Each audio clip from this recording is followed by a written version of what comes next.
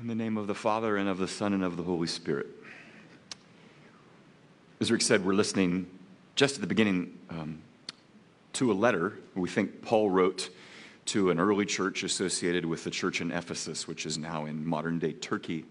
And we're calling this series Song and Dance because it just turns out that the letter to the church at Ephesus breaks down into two equal parts. The first three chapters are all about, we'll call it the song of the gospel, the music that's meant to find its way deep within. Chapters 4 through 6 are about the dance of the gospel. No song doesn't inspire a dance, and no dance can last for long without being inspired by the song. So that's where we're going. And here we are on the front end of it, so we're kind of in that first early section of the whole letter, and so we're talking about song. And so I'm going to start today with a song with a certain fear and trembling, because I made this decision about 2 weeks ago, not knowing that Kanye West would esteem himself so strongly in the last several days. So, did you hear that? That's the can of worms opening. I have no comment on those comments. I'm only referring to him because of the album that came out 3 years ago called Jesus is King. Maybe you heard it.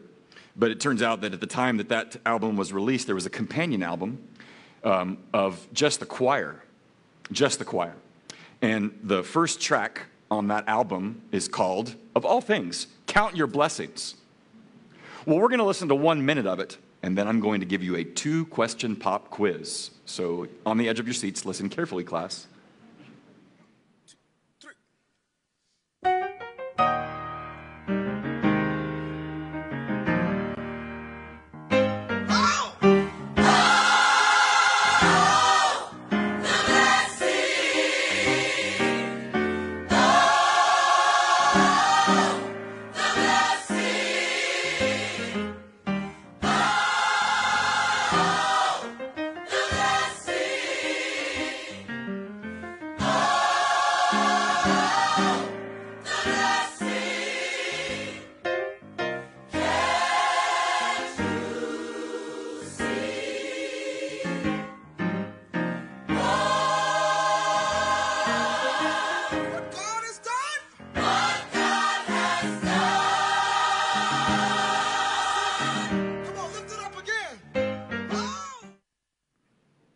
Melody.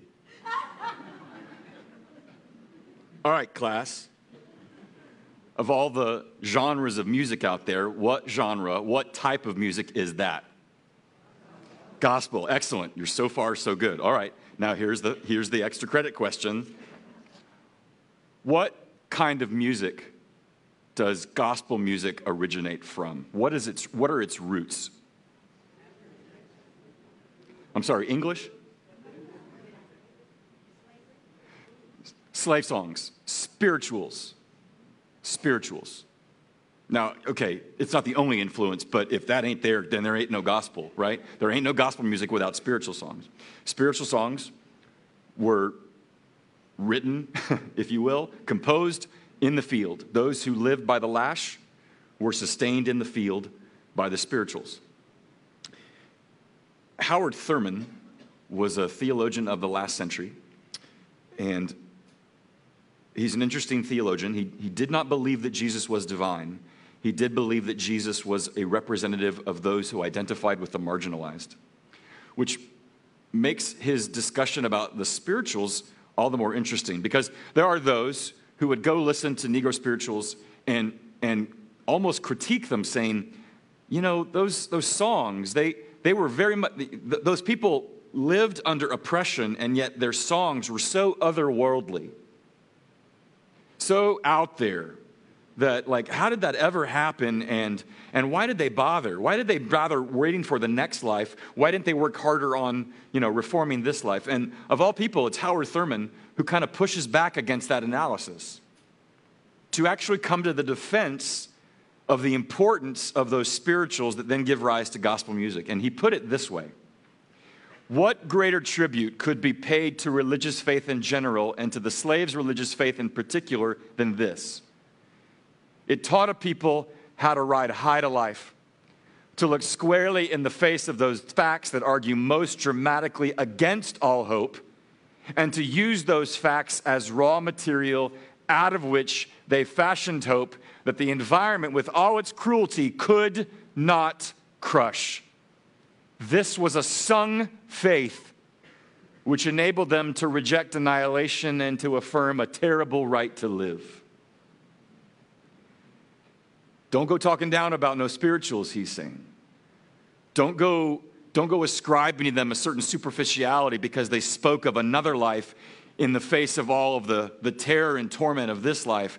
It was those songs that allowed them to face their days with valiant and persevering hearts. Those songs matter. It was a sung faith, and they are not ashamed to say it or sing it. Now, I know that nobody in this room can relate to that experience. None of us can. I can't. But I might say that we have the same need as those who wrote those songs for different reasons. Those in the field were always tempted to despondency and despair. We have our share of that for different reasons, but I would say that yours and my challenge, yours and my temptation is not to despondency, but to complacency. Everything's fine. I will continue to value those things that I value until I discover that they are frail and fragile.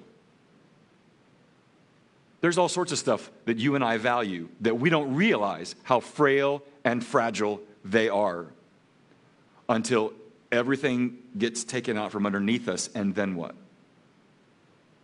We need a sung faith. As I was sitting with friends around a fire earlier this week, there's a part of us sometimes where we wish there would be somebody that kind of could stand outside of us and say, you know, those things that you were worried about, they matter. They just don't matter as much as you think they do. Like, I need that outside of me. I need a melody of my heart that will reach deeply into my soul so that when all the other music around fades or just turns out to be noise, that I am not left crippled. I want to talk about the song of our heart. I want to talk about this sung faith that speaks to what we most need. And we're going to listen to the first 11 verses of Paul's main passage, and then we're going to focus on the first 3 verses, but we're going to hear it all. And what we're going to consider are 3 things that we need to reckon with. It needs to work deeply into the song of our heart so that whenever all the other music fades, this sticks, this remains. And we're going to listen to these 3 verses under 3 heads. 3 things that are true for anyone who is in Jesus, and it's this: anchored, alive, and adored. Anchored, alive, and adored. We're going to be in Ephesians 1. We'll start in verse 3. We'll go all the way to verse 14, but then we're just going to back up and study the first 3 verses of that passage. So, if you will, would you stand? We'll get started. Ephesians chapter 1, starting in verse 3. Blessed be the God and Father of our Lord Jesus Christ, who has blessed us with every spiritual blessing in Christ in the heavenly places, even as he chose us in him before the foundation of the world, that we should be holy and blameless before him. In love, he predestined us for adoption to himself as sons through Jesus Christ, according to the purpose of his will, to the praise of his glorious grace with which he has blessed us in the beloved. In him we have redemption through his blood, the forgiveness of our trespasses, according to the riches of his grace, which he lavished upon us in all wisdom and insight, making known to us the mystery of his will, according to his purpose which he set forth in Christ, as a plan for the fullness of time, to unite all things in him, things in heaven and things on earth. In him we've obtained an inheritance, having been predestined according to the purpose of him who works all things according to the counsel of his will, so that we who were the first to hope in Christ might be to the praise of his glory. In him you also, when you heard the word of truth, the gospel of your salvation, and believed in him, were sealed with the promised Holy Spirit, who is the guarantee of our inheritance until we acquire possession of it to the praise of his glory. This is the mouthful word of the Lord. You can sit.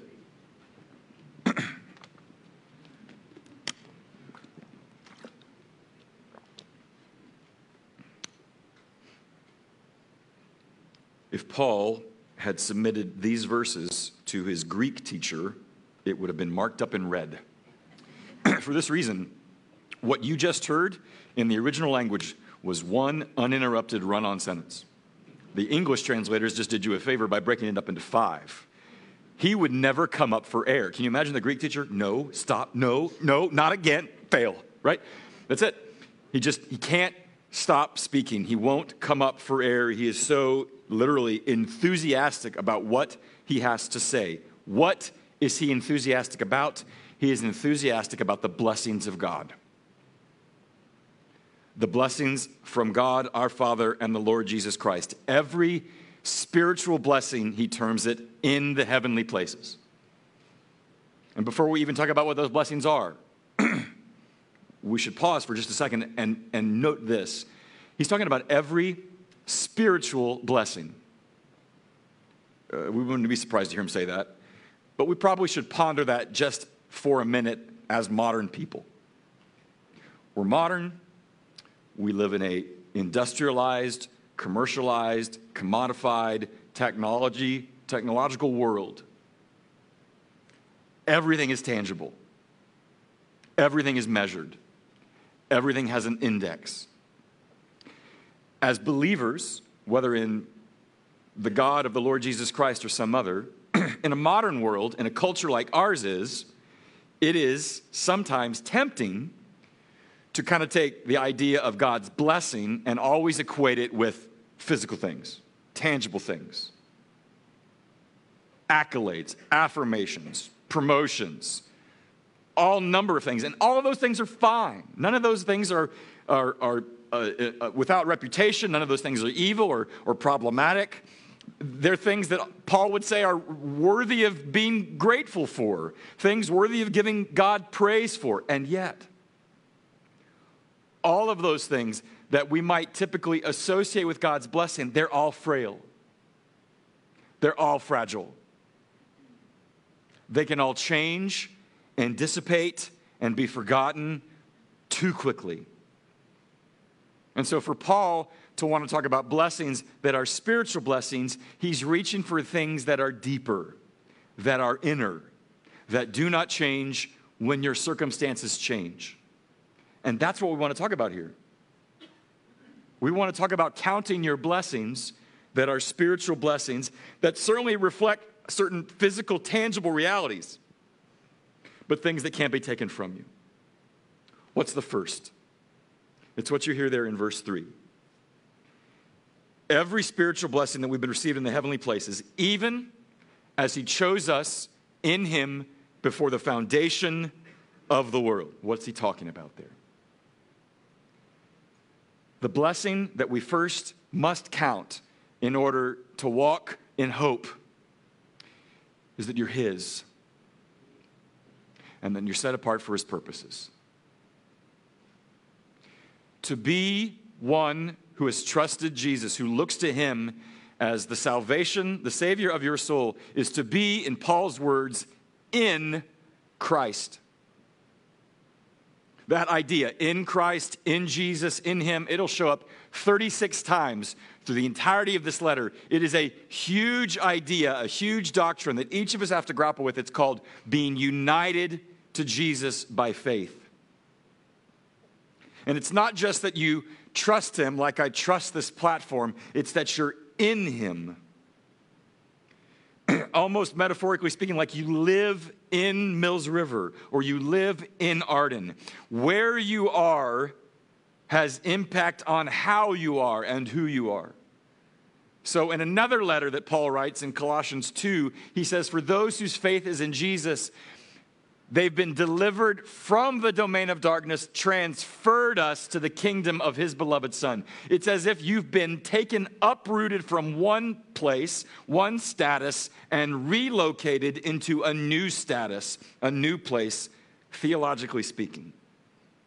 And to be in him is, first of all, to have been chosen, to have been deemed, designated, marked as his, set apart for him and for his purposes. And that's interesting, but that too is a monumental doctrine that goes from cover to cover of the Bible. The idea, the doctrine of election, not like what we're going to have here in a few weeks, but the idea that you've been chosen and that you've been chosen by his choice. But note the when. When were you chosen? He says, before the foundations of the world. You got to sit with that. I got to sit with that. To have been chosen in him is to have occurred at a time before there was anything, before there was a you, and before there was any ever choice you ever made, good or bad. His decision to make you his had nothing to do with a decision that you made. So let me flesh that out by way of a contrast. Some of you may have been to elementary school once. And some of you may have gone to recess at least once. And it's possible, I don't know whether they allow this or not anymore, there was this game called kickball. And somehow two captains would emerge, and they would say, pick teams. And then the pool of us would stand around, waiting for each captain to pick one person at a time. And there were some of us that were more energetic, going like Arnold Horshack, oh, pick me, right? And then the rest of us more reflective types were kind of standing back going, I don't need to appear so desperate, right? Whereas inwardly we're going, please pick me, please pick me. And at the same time saying, please don't pick me last. Please don't pick me last. We all felt that, right? And that's how kickball teams went. Because that's a little metaphor. Elementary school recess playground playing kickball, that's a metaphor for life. Because that's how usually picks are made. How do you add value to this group, to this thing? Do you align? Do you have an aptitude? Do you work? Do you fit? That's how choice is usually thought of. That's how people are usually chosen for everything. You've been chosen for all sorts of things on the basis of those aptitudes. That is not how choice is operating here as the blessing of God. His choice had nothing to do with your aptitude. His choice had nothing to do with whether he was ever impressed with you. His choice had everything to do with his decision. And therefore, his choice is entirely a gift. It is entirely a grace. It has absolutely nothing to do with whether you deserved it or not. If I could bring this blessing of his election of you, if you are in Jesus, down to simplest terms, it's this. Any decision that he made in eternity cannot be overturned by anything in time. Any decision that God ratified in eternity is a decision that none of us can overturn in time. The choice he made, he did before you ever did anything, such that any choice you make, you can't undo his.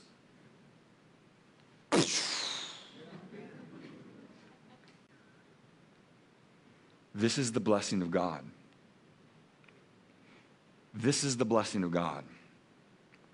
And I know that I'm worried about stuff that I wish I could stand outside of my stuff and go, that matters just not as much as you think. This matters more.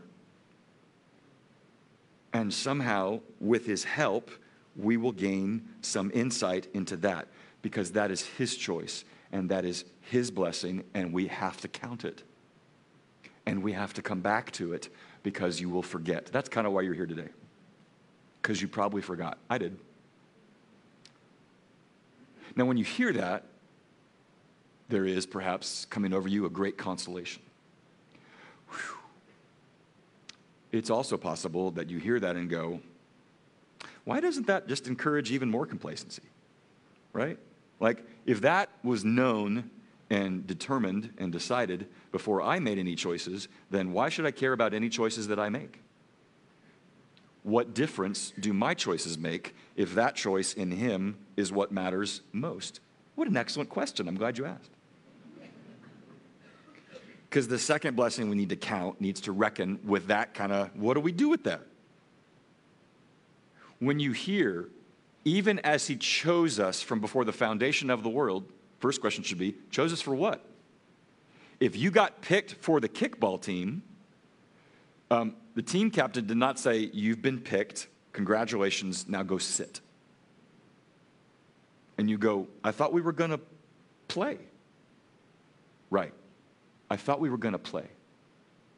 What is it that we have been chosen for? Well, Paul answers your question right on the heels of telling you that you were chosen in him before the foundation of the world. You were chosen so that you might be holy and blameless before him. So that you might be holy and blameless before him. That language, holy and blameless, that is very much the Old Testament language of sacrifice. Israel, on a number of occasions, were instructed to bring sacrifices, often, sometimes for sin, at other times out of gratitude, a thank offering, a wave offering, whatever it might have been. When they did, they would pick something that would not be for their use, but for God's glory. That's in part what it means to be holy, to be set apart. It refers to what we talked about 2 weeks ago when we talked about saints. Saintliness, godliness, it flows from being a saint. But no one is ever saintly unless they are first of all a saint. And as we said 2 weeks ago, to be a saint has nothing to do with your moral character. It has everything to do with the fact that you've been set apart. You were chosen. That's what it means to be holy. But what's this part about blameless? If you brought a sacrifice in that season, you would not bring the stuff that was in your attic. I don't know if it was Seinfeld that coined the phrase regifting, but I'm pretty sure that if you ever regifted somebody, you didn't tell them that you did. Because in their minds, they automatically go, thanks. I'm glad you put so much thought into it. I'm glad it was your best stuff. Look, you're looking for pumpkins if you hadn't already. And when you go to Ingles to look for a pumpkin, you know that you're looking for symmetry. You know you're looking for a face of it that at least, now this is a wonderful canvas upon which to do my art, right? And you're looking for what doesn't have bruises all over it, right? Because you want to have that much more fun when you smash it on the concrete. You're looking for something that's unblemished. In the Old Testament sacrificial language about blamelessness, that's talking about sacrifices that were without blemish. When you brought a sacrifice, you brought that which was not bruised. You brought your best stuff. Why? Because God was worthy of it. Not your secondhand stuff, the stuff you most valued, because God is valuable to you. Blamelessness, without blemish, this is the language of what it means to be holy and blameless in his sight. Now, if I may be very transparent with you, if you want to know how really neurotic your pastor is, I have this memory fixed in my brain from the 7th grade when I was in my acne phase, right? And I'm riding home on the bus, and back in that day, the acne was really kind of bringing me down and kind of preoccupied that, and like, I hate the way I look. And I'm talking to my friend on the bus. She was in the band with me. She played clarinet, and she could tell that there was something kind of covering over me. I don't know, like a cloud. And what's wrong? And I said, it's all my acne. And she goes, Patrick, all of us have our blemishes. I remember that. Like, that's how nuts I am. But it's true. In that phase, you think that's everything. You're preoccupied by it. You want to conceal it. You want to be rid of it. That's what blemishes do if you're an adolescent. Maybe if you're neurotic like me. Friends, when it comes to want to walk before the Lord, when it comes to being holy and blameless, we want to be rid of those things that we regret. We want to be rid of those things that we know we failed in. And so when he talks about the language of holiness and blamelessness, there's a part of us like, nobody's like that, surely not me. What does it mean then for Paul to say that God has chosen us that we should be holy and blameless? When he says holy and blameless before him, there's in one sense he's talking about that day when we shall see him face to face, when we shall know him as we are fully known, when we shall see Jesus as he is, and we shall see that he is like us, and we are like him. And in that sense, we will have been fully conformed to the image of his beloved Son. And holiness and blamelessness will be a perfect reality without question, without qualification. And that is true in one sense. But beloved, if you are in Jesus, then there is a sense in which the Lord sees you that way now. Holy and blameless, because Jesus has given you himself. And to be in him is to have his record and his blamelessness, being without blemish.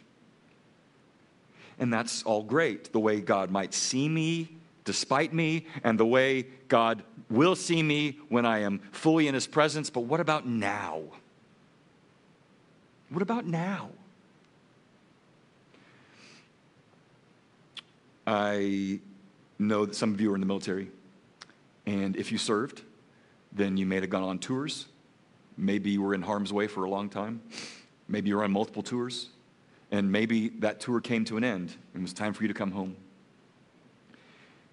And if you had the good fortune of being able to come home to people that loved you, that wanted to see you, it's very possible that you felt a certain motivation to dress in your dress blues or your dress greens or your dress whites, not just because it was protocol, but because you wanted to appear radiant before those who were at home, those who loved you and whom you loved.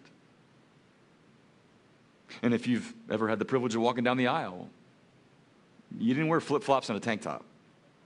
I don't think you did. If you did, I apologize. I don't mean to throw you under the bus. It's love, right? Crazy kind of love. But on the scatter plot of the bell curve, it's more likely that you wanted to dress up in your full radiance because of the moment. That the ideal of what it means to love and to serve, that your future and how God sees you inspires your present. It inspires your longing to be as he is. You are radiant and you are gloriful, and you want to do that. Now, there's a church father of the 2nd century named Irenaeus, and he said this: the glory of God is a person fully alive. Which is a great idea, and a lot of modern life coaches and gurus, they hear a line like that and they kind of borrow it themselves, and they say, you know what he's saying? If you'll just you do you and follow your bliss, it's practically divine. To which Irenaeus would say, oh, you have missed it. It is not simply you do you, any more than you can take a flower, and imagine if a flower could talk, right? Here's a flower, and it's blooming, and it's full blossom, and somehow it uprooted itself from the soil, and it said to everyone, I am free, right? Yeah, you're also dead. You may be up out of the soil, and you may consider that a version of freedom, but you have just consigned yourself to an early death because you are no longer rooted in the soil of what is true and what your nature is.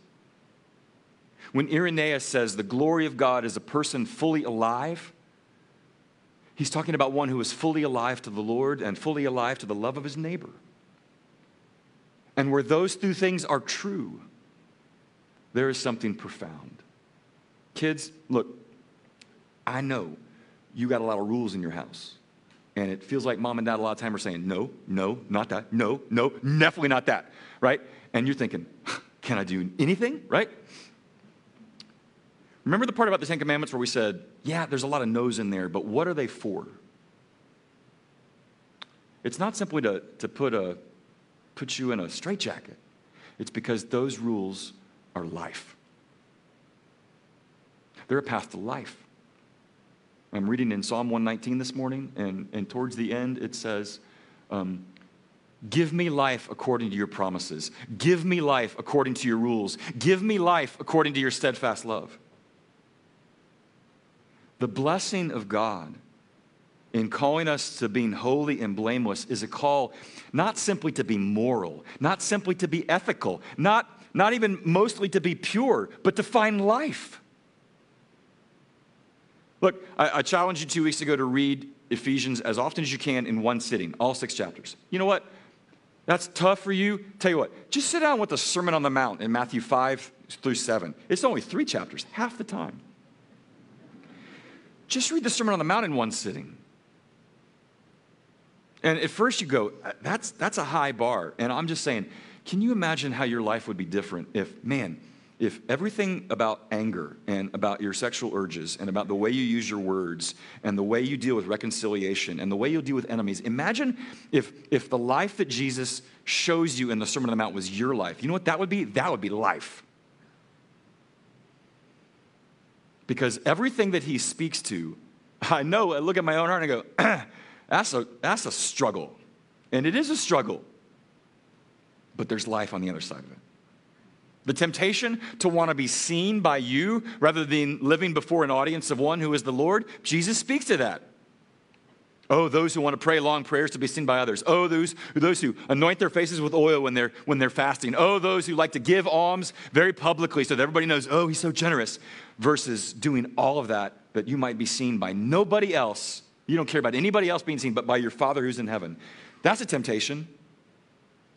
Imagine if you were not tempted by just trying to be seen by the rest of you. That's life. The second blessing of which he speaks that we must all reckon with is that he has not just invited us into a moral life, he's invited us into life. And for those who are in him, there is life. And that's the blessing we got to count. And yet, even as I say that, and even as I've intimated myself, we are fragile, we are frail, and even you can tell us till we're blue in the face. This is life, this is not, I'll go with this. We fail. What do we do with that? And that's where you got to count the third blessing. And the third blessing you find there in verse 5. He predestined us for adoption to himself as sons through Jesus Christ. Okay, there's the word predestined. That's a spicy word. That's even a radioactive word. And tell you what, why don't we lighten it up a little bit by considering one way of thinking about it from, of all places, a clip from Toy Story. Re-energize yourself with a slice of pepperoni. Now boarding counter 3. This is an intergalactic emergency. I need to commandeer your vessel to Sector 12. Who's in charge here? The Claw is our master. Claw chooses who will go and who will stay. This is ludicrous. Hey, Bozo, you got a brain in there? Take that! Oh, no! Sid! Get down! What's gotten in you, Sheriff? You are the one that decided to climb into this. The Claw. It moves.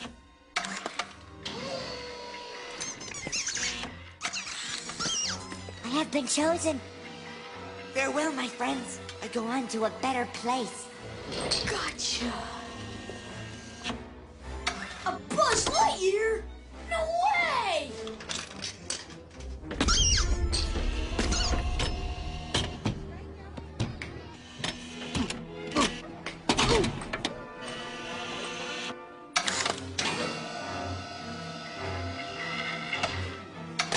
Yes! Buzz! No! Hey! He has been chosen. Ah! Hey, what are you doing? Stop it!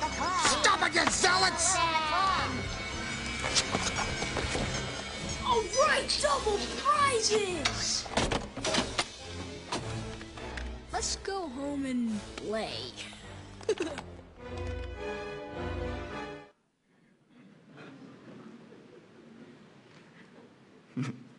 Let go of you zealots, right? I think on the outside looking in, people that would say, you believe in predestination? Like, that's nuts. And even those that might even countenance the idea of it, there's a part of us that goes, predestination? That, like, if so, then do my choices make any difference? Why am I praying at all? And you want to get your head around this one. If he predestined so much, then good Lord, the amount of evil and suffering in this world, really? His hands are on the rein all the time? Look, I ain't going to resolve that one for you today or ever. But I do want to set it in context a little bit here in the context of our passage. In love, you were predestined. For what? We'll get to that, but let's just put it this way. If you have a problem with predestination, then you have a problem with grace being the basis for your inclusion. Because if he doesn't mark that out, having nothing to do with your choices, then that means that for you to have his favor, at some point, he had to be impressed with one of your choices. You had to demonstrate some sort of, well, I met you halfway, and God meets you halfway, and then you meet him halfway, and then he's like, good job, you're in.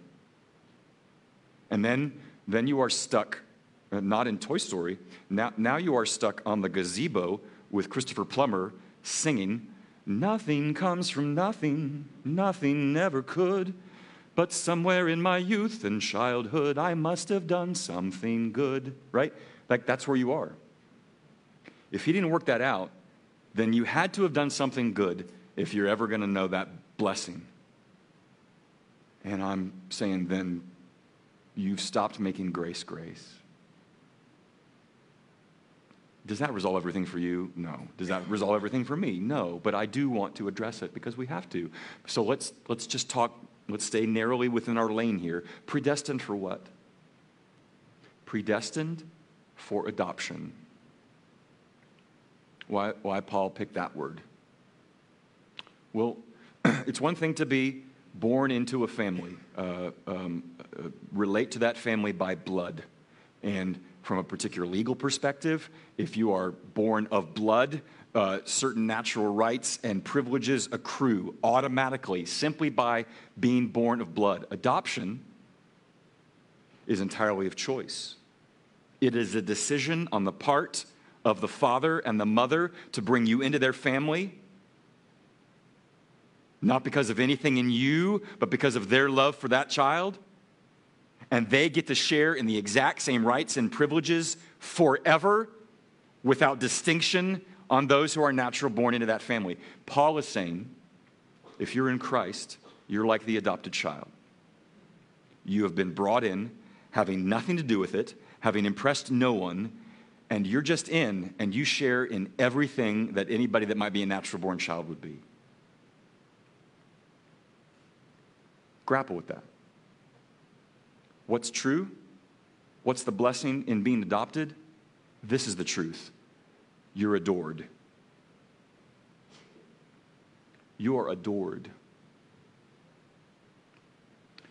Now, adoration, we tend to think of in certain terms, usually like the grandmother looking at the grandkid. Oh, look at my cherub here. I adore you, right? That's adoration. I would like to broaden your horizons a little bit and suggest to you that adoration can come in many forms. It can come in the form of that. It can come in the form of welcome. It can come in the form of consolation. Can I also suggest to you that adoration can come in the form of a scalpel? To lance a boil in you. To excise a tumor in you. Metaphorically speaking. Painful, no less loving, no less adoring. Remember Eustace? He's greedy. That's only one of his problems. He gets turned into a dragon, encounters Aslan, and Aslan says, would you like me to undress you? Meaning to get out of these scales. And Eustace is like, no, I got this. And Aslan says, no, you don't. I'm going to have to do this. And then he does. And as by Eustace's own telling, he says he used his claws and it, in his words, hurt like Billy. But it felt so good coming off. That's adoration too. Adoration by virtue of adoption. He is on death row, and he's played by Sean Penn, and he encounters a Catholic nun named Mary-Jean Prejean, who's played by Susan Sarandon. And here in this very brief clip from Dead Man Walking, he originally solicits her help that he might advocate for his release because he claims that he is innocent. And only through that relationship with this Catholic nun does he finally come to grips with the fact that he did what he did, and now he will die for what he did. But even as he is dying for what he did, it does not compromise her love for him, and what she's about to tell him is the Lord's love for him too. There are spaces of sorrow only God can touch. You did a terrible thing, man, a terrible thing. But you have a dignity now. Nobody can take that from you. You are a son of God, Matthew Barnsley.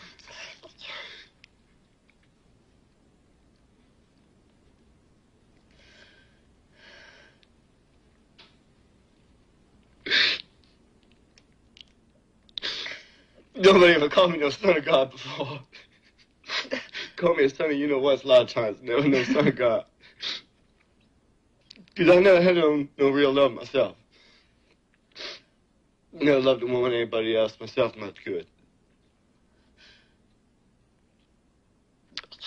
Well, figures I'd have to die to find love.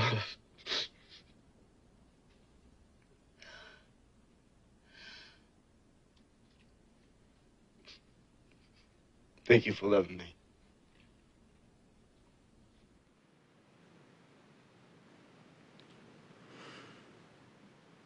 I know I'm going out on a limb here. I know probably very few of you in this room have ever been on death row. But death walks in you, and it lives in me. And the question is, how could one in death row, and how could any of us whose ways can be murderous with our minds before they ever are so with our hands, how can we be loved and considered a child of God? How can we be the recipients of grace? His name is Dr. Dana Cherry, and he grew up in a Jewish home, and his father was a rabbi. And every Yom Kippur, which our Jewish friends celebrated earlier this week, there is a liturgy called the Kol Nidre, which I think, if I read correctly, was written in the 11th century. And in that liturgy, the congregation there in the synagogue on Yom Kippur, on Thursday night, says this: "Who shall live and who shall die? Who shall reach the end of his days and who shall not? Who shall have rest and who shall wander? Who shall be at peace and who shall be pursued?" Two ways, two options, two fates, two destinies. What determines it? But repentance, prayer, and righteousness avert the severe decree. And when Dr. Dana Cherry would hear that line every time he would gather with his fellow Jewish friends in the Kol Nidre service at Yom Kippur, he thought to himself, that's terrifying. Who of us can repent enough and be righteous enough and pray enough to be able to ward off all of those severe outcomes of our life? And it was in detecting what he felt like was something he could not resolve in his own heart in that liturgy that he actually became awakened to what Jesus had said. Such that he now looks upon Jesus in this way. Jesus was our blameless sacrifice. Jesus was our holy sacrifice. He died that you and I might be living sacrifices. Because inasmuch as he called us to repent, and called us to pray, and called us to walk in righteousness, if you think that if you do all of that enough to avoid the decree of God's judgment, you're wrong. And the reason I know you're wrong is because Jesus went to his cross for a reason, so that he could be that which you never could be for yourself. What does all this boil down to? I hope this is not too cliche and threadbare. Maybe you've heard it before. But I think in our world, and the way you and I think, we kind of look at God like the flower And we kind of do this. We think, God loves me, he loves me not. He loves me, he loves me not. He loves me, he loves me not. And we do that. Bad days, he loves me not. Oh, look, I went to church today. He loves me. What is the takeaway of these blessings that we must count? The line there at the end of the dead man walking line, he goes, I had to go to death row in order to find love. You have to die to your thought that you could anchor yourself. You have to die to finding your own life. You have to die to thinking that you will be adored for your own sake. These blessings, I think, encounter us and encourage us to do one thing: put the flower down. This is not a he loves me not world. Your flower doesn't work here. Your flower doesn't resonate with him. You're his because he decided, because of what his son did, and to what he has called us. And that's good news.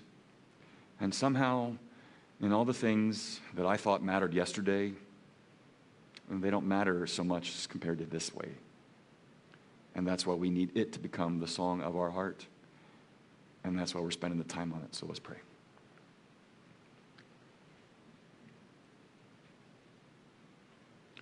Maybe it all feels really real right now, Father, in the midst of this safe company. It's warm, it's dry, nobody's screaming at us. Tomorrow we'll need this again, and every day after that. Would you help us to count our blessings in all the things that afflict us and preoccupy us and hold us captive in some way? And certainly we know that our afflictions are real. They're not imaginary. The struggles that we have are not simply whisked away and waved away with a hand. And clearly you don't assume that will be for us, but you have given us a song. And we would ask that it might maybe move a little bit more deeply into what is our heart. Father, we know that those leaves outside, in their brilliance and vividness, next week, many of them will have disappeared. They will have fallen. And so we are given an opportunity to see brilliance before our eyes and to invite us into pausing to stare. I pray that somehow here in this beautiful autumnal vista, that you would cultivate us in a new discipline to every once in a while to stop and consider the beauty of these blessings, that they might work down from just sort of a theological idea into a real reality. In Jesus' name, amen.